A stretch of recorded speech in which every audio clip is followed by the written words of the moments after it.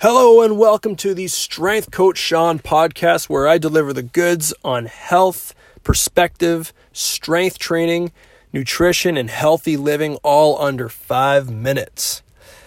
It being the holidays, my wife and I went on a binge of the TV show Hell's Kitchen. Have you ever seen that?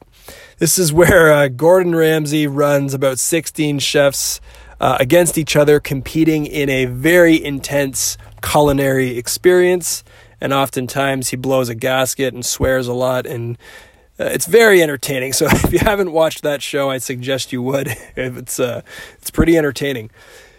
What the hell does that have to do with anything? Well, I will tell you. One of the coolest things in Hell's Kitchen was Ramsay's ability to coach these chefs and really pick out the best ones, or the ones that have the best potential.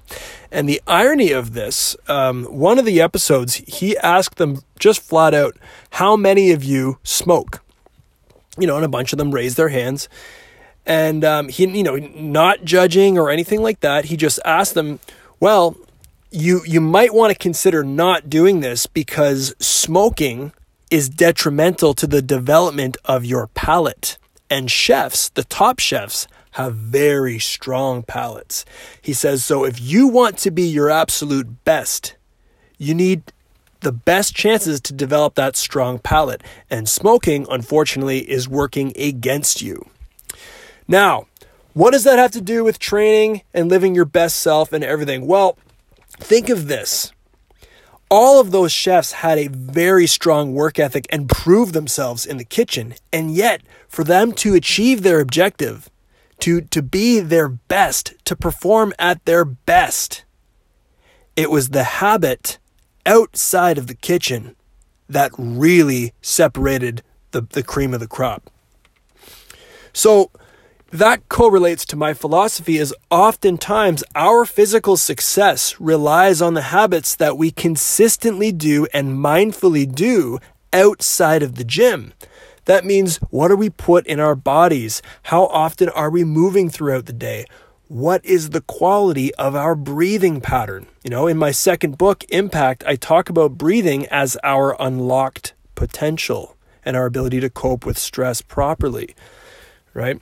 It's the habits that we do outside of our training that are seemingly unrelated that give us the best bang for our buck. Okay?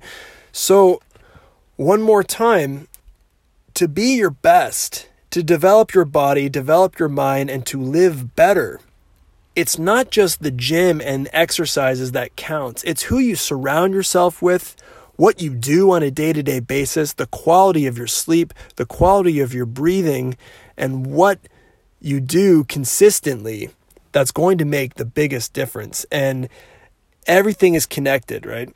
If there's something that you don't think is related to the way you feel and the way your potential, the betterment of your body and your mind, well, trust me, it is all connected. So I hope you got a little perspective out of this podcast, and I will talk to you next time. This is Strength Coach Sean, telling you to be strong, confident, and capable, but kind, compassionate, and happy. We'll talk to you soon.